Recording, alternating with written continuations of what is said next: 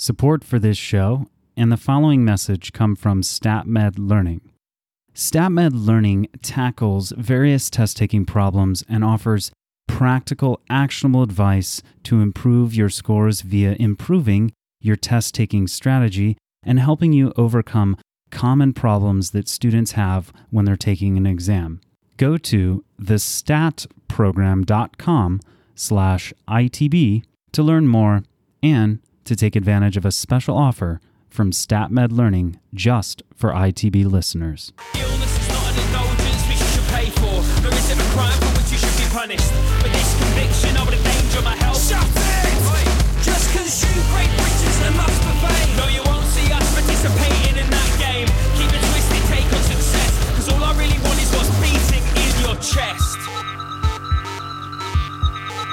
Doctor, fix the anaesthetist.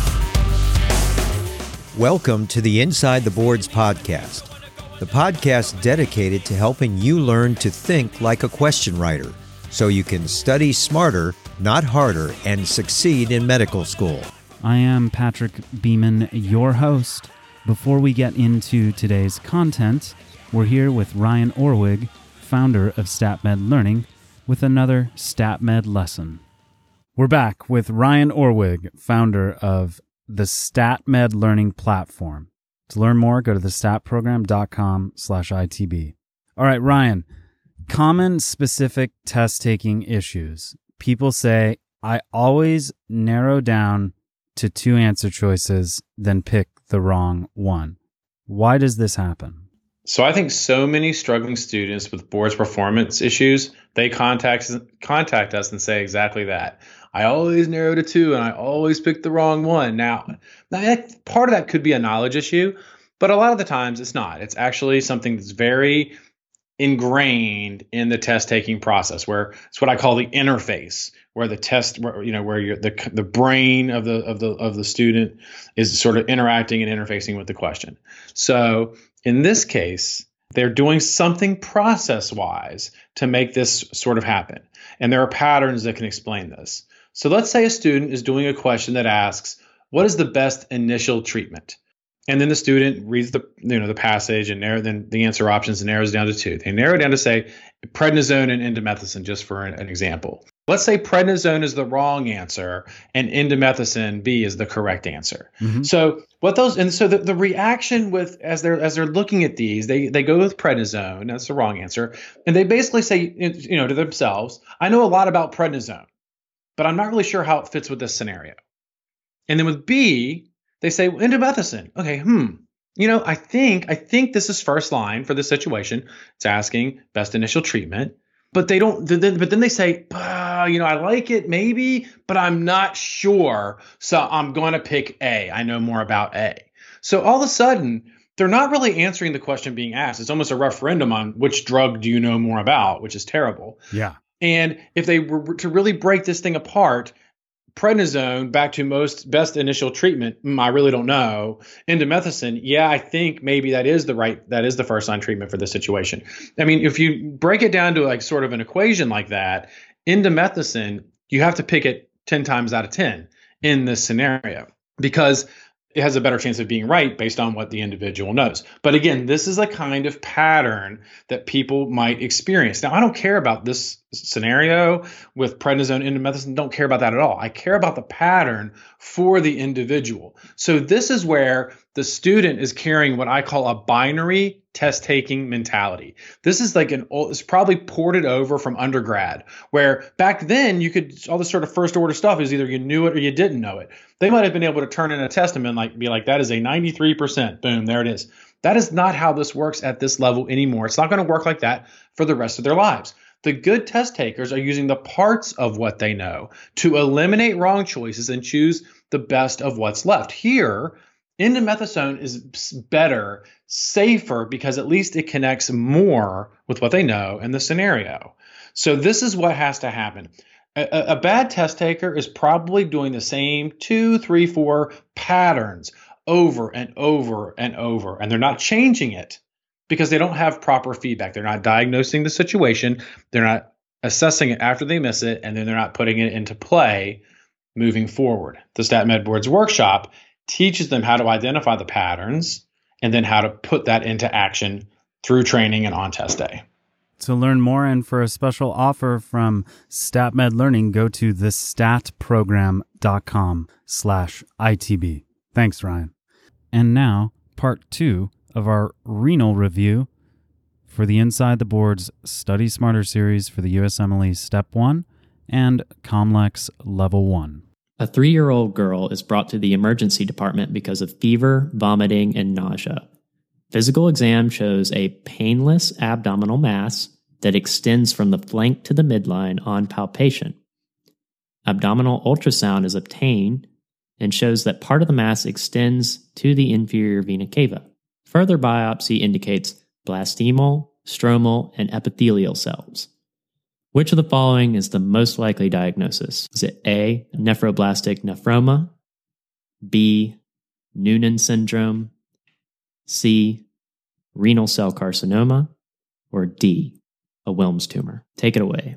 This is a cancer question, unfortunately. I know the answer is to be that it's a Wilms tumor because it's a painless tumor that's commonly found in children, and they commonly have the, I guess, triphasic tumor would be the best term for it, where they have the blasternal cells, the stromal cells, and the epithelial cells all within the same one mass. So that's kind of was my giveaway, was the biopsy, as well as the fact that it was a painless tumor compared to the other answer choices, which some of them might be painless, like the mesoblastic nephroma tend to be a little bit less painful because they're fibroblastic cells and they just create like this mass, but they don't cause as much pain. Whereas with like renal cell carcinoma, that commonly has more signs and symptoms of like hematuria, flank pain, enlarged abdominal mass. But because our patient had both an abdominal mass and it was painless, that kind of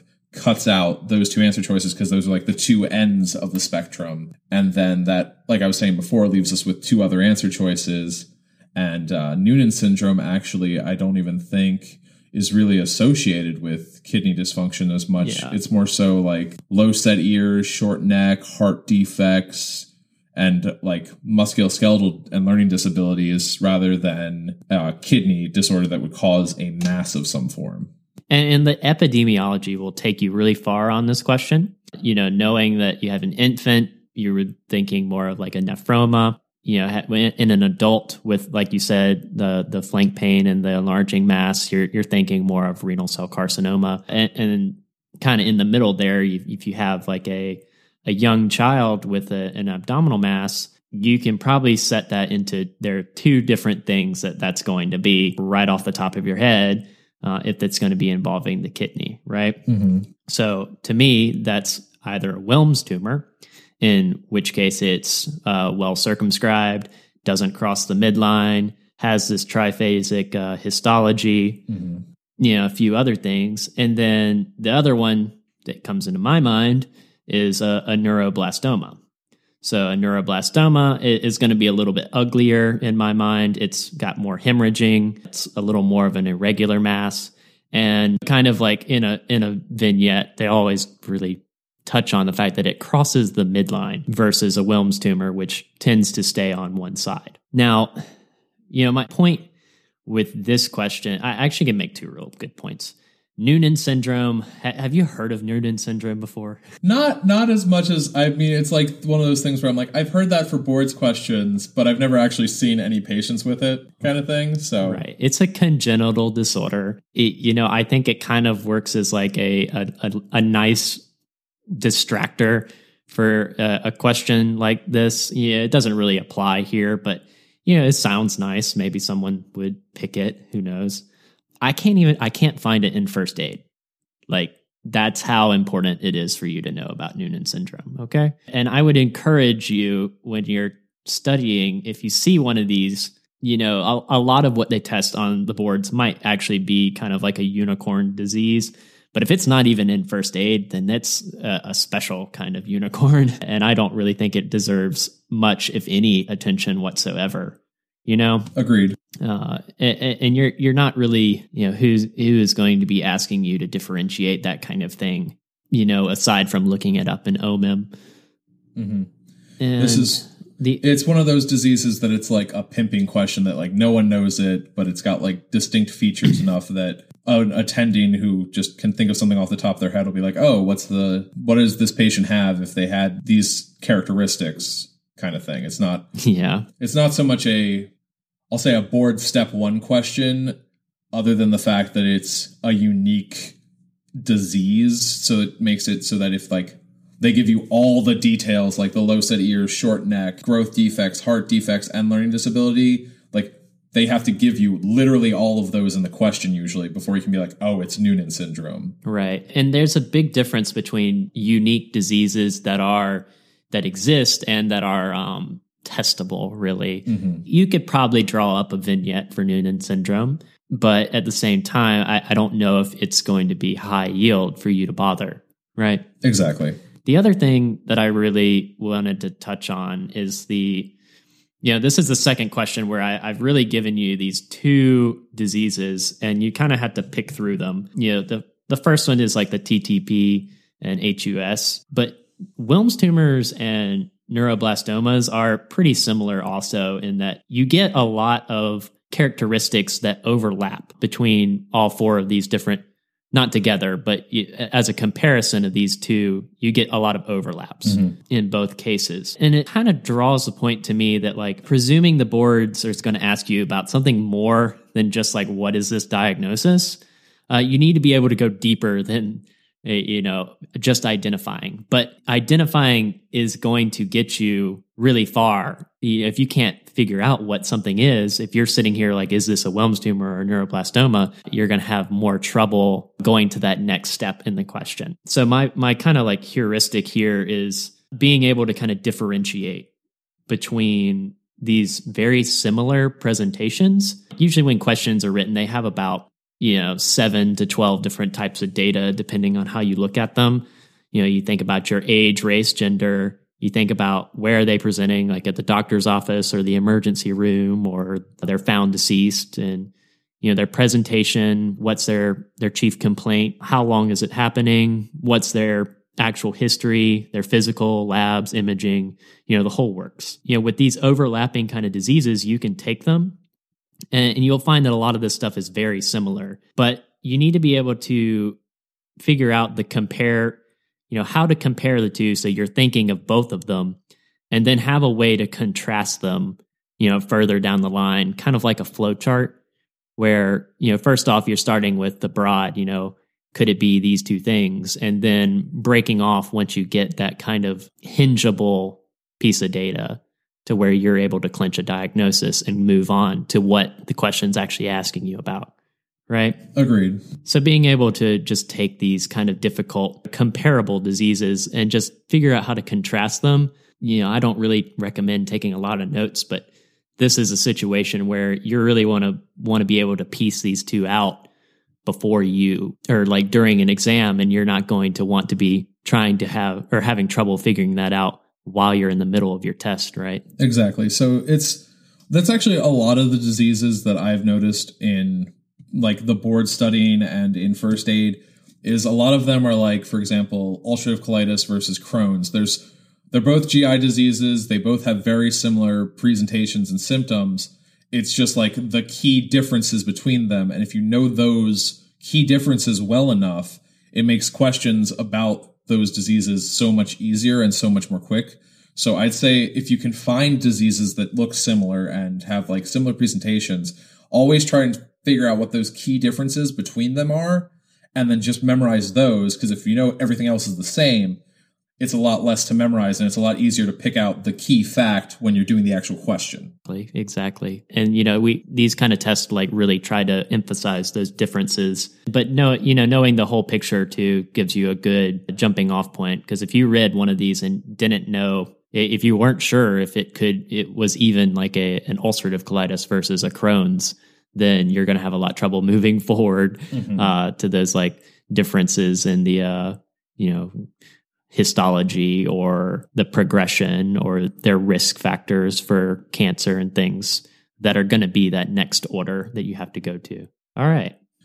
Last question here. It looks like we have a 38-year-old woman comes to the office because of ongoing urinary frequency, urgency, and dysuria. The patient's medical history includes recurrent UTIs, with about 4 to 6 of them happening each year for the last 3 years. She says her symptoms typically resolve with antibiotic use, but will return once she stops using these antibiotics. Urinalysis is performed and shows the following. So for pH, it's a pH of 9. There is 0 grams of protein in the urine. There's no glucose or blood in the urine. There are 15 to 20 white blood cells in the urine. Leukocyte esterase is positive, and there are less than 5 epithelial cells in the urine. And lastly, there is no bacteria present within the urine. So, given this information, which of the following is the most likely underlying cause of this patient's recurrent urinary tract infections? A colovesicular fistula. B, neurogenic bladder. C, struvate kidney stones. Or D, vesicoureteral reflux. All right. So what I'm picking out from this question is we have a patient who gets a UTI and gets treated and it goes away. And then as soon as they stop their antibiotics, it comes back and they go back and forth and sort of ping pong here. My first thought with that is either you don't actually have an infection, you're just kind of believing you do. And then there's some sort of nidus where you're allowing, even after treatment, you're allowing the bacterial pathogen to reemerge, right? Now, characteristically here on the labs, you noted that the pH is 9. That is really alkaline. That is 2 orders of magnitude less hydrogen ions than a normal, a neutral solution, right? So that's a lot less than you would expect. Mm-hmm. There are only a handful of things that can cause your pH to go up that high. And to me, I think of like urease producing bacteria.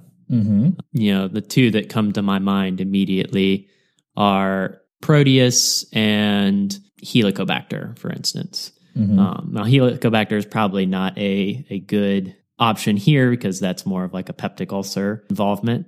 But a Proteus organism could cause urea splitting and the formation of these triple phosphate kind of stones, which also have the characteristic name of struvite stones. That would provide a nidus for your infection to seek refuge during antibiotic treatment and still sort of reemerge after the discontinuation of the antibiotics. So that would be my answer for this question. And that would be the correct answer. It is indeed struvate kidney stones. And you were right to focus on the pH. That's a very easy thing to latch on to and to help you figure out this answer. But another thing that is key here that isn't as obvious is the fact that there is an absence of bacteria. So if you were having a colovesicular fistula, that's a connection between the bowels and the bladder, you would be having bacteria present because you would have fecal urea and pneumaturia, and you would have these, because there's the connection between the bowels and the bladder, you would have positive bacteria and you would have other things present in the urine that aren't currently present. And then to go through the other 2 answer choices, you wouldn't have a neurogenic bladder. While that could cause some of her symptoms like the frequency, it wouldn't cause urgency, or they wouldn't even feel the urge to urinate because of the damage to the neurological system. But also, we don't have any history of this patient having a neurological injury. So you kind of can just eliminate that answer off the bat, because that you would have to make the assumption that they have a neurological injury for that even to be the correct answer. And the questions never have you assume anything, or they're not supposed to at least have you assume anything unless it's explicitly stated in the question. And then lastly, the vesicoureteral reflux, you're going to be having, that's when you have the incompetent valves in the urethrovesicular system. So this can lead to reflux and lead to common infections and like hydronephrosis. But because this patient's pH is 9, which is really high, that makes you more likely to think that it's like a proteus organism causing these struvate kidney stones, like you said. Oh yeah, and the reflux is key for something like hydronephrosis, for like pyelonephritis, and that kind of situation. But that's not really what we're not really seeing like a progressing UTI here. We're seeing a recurring UTI. So that kind of guides me in a little bit of a different direction. But, while that could cause the recurrent infections, if you had a kidney infection, like you said, the pH wouldn't necessarily be off. You would think if you had a colovesicular fistula, you would have more like your anaerobic bacteria kind of getting in there and fecal urea. I'm trying to think of some other urease producing organisms could include Klebsiella, Enterobacter, and Pseudomonas, but they don't characteristically make these magnesium ammonium phosphate stones that Proteus is known for. And these are like the staghorn calculi that you can probably all picture just in your head, right? Yeah, and from hospital experience here, I've seen a few patients that have had these giant struvate staghorn calculi, and oh boy, are they painful. So I do not wish this on anyone, especially on a 38-year-old woman, because those hurt quite a bit. I think they could cause, they do cause flank pain. The recurrent infection's obvious. Can they have any other complications that you can think of?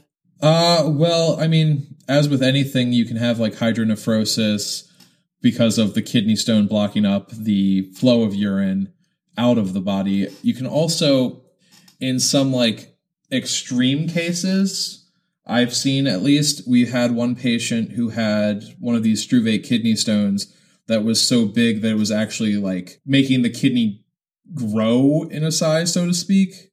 And because it had grown and blocked off so much, and I will caveat this for everyone, even my attending had only, this was the first time they'd ever seen this kind of thing happen, is that it had grown so big that she was actually starting to cut off her kidney's blood supply because this stone was just compressing everything so much.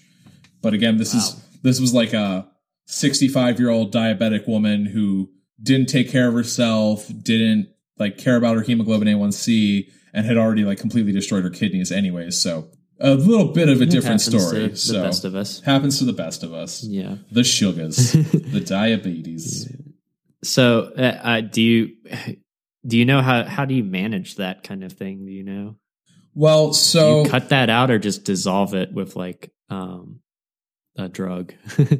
Well, it depends on the size and what other symptoms the patient's having. Usually with kidney stones, overall, in general, if they're less than about, I'm going to say 4 millimeters, they tend to pass on their own with supportive therapy. So giving the patient an alpha blocker and giving them a lot of fluids, and they can usually pee out the smaller kidney stones. Once they start getting to the size of around 10 millimeters, that's when you start talking about doing the consulting urology and having them either do the ultrasound-based shock therapy kind of stuff where they just break up the stone with sonic waves, or even in those cases, if it's bigger than that, that's not always the best method. So sometimes they have to actually, if it's even bigger than that, just go in and do an actual surgery and cut open the kidney or cut open the ureter and actually pull the stone out themselves, or make a shunt and leave the stone in, but make a shunt around it so that the urine can keep going, and then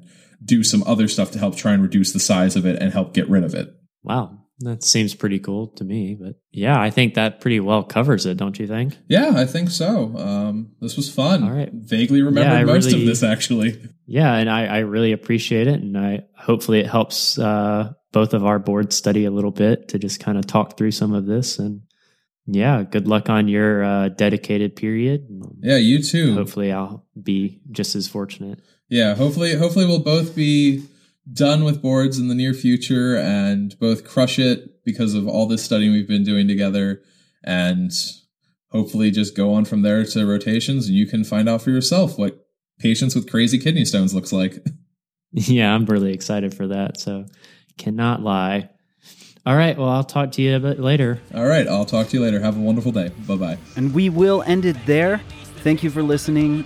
Thanks to Rao Reynolds and Enter Shikari for letting us use the track Anesthetist off the 2015 album, The Mind Sweep. We'll see you back next week for some more high yield learning.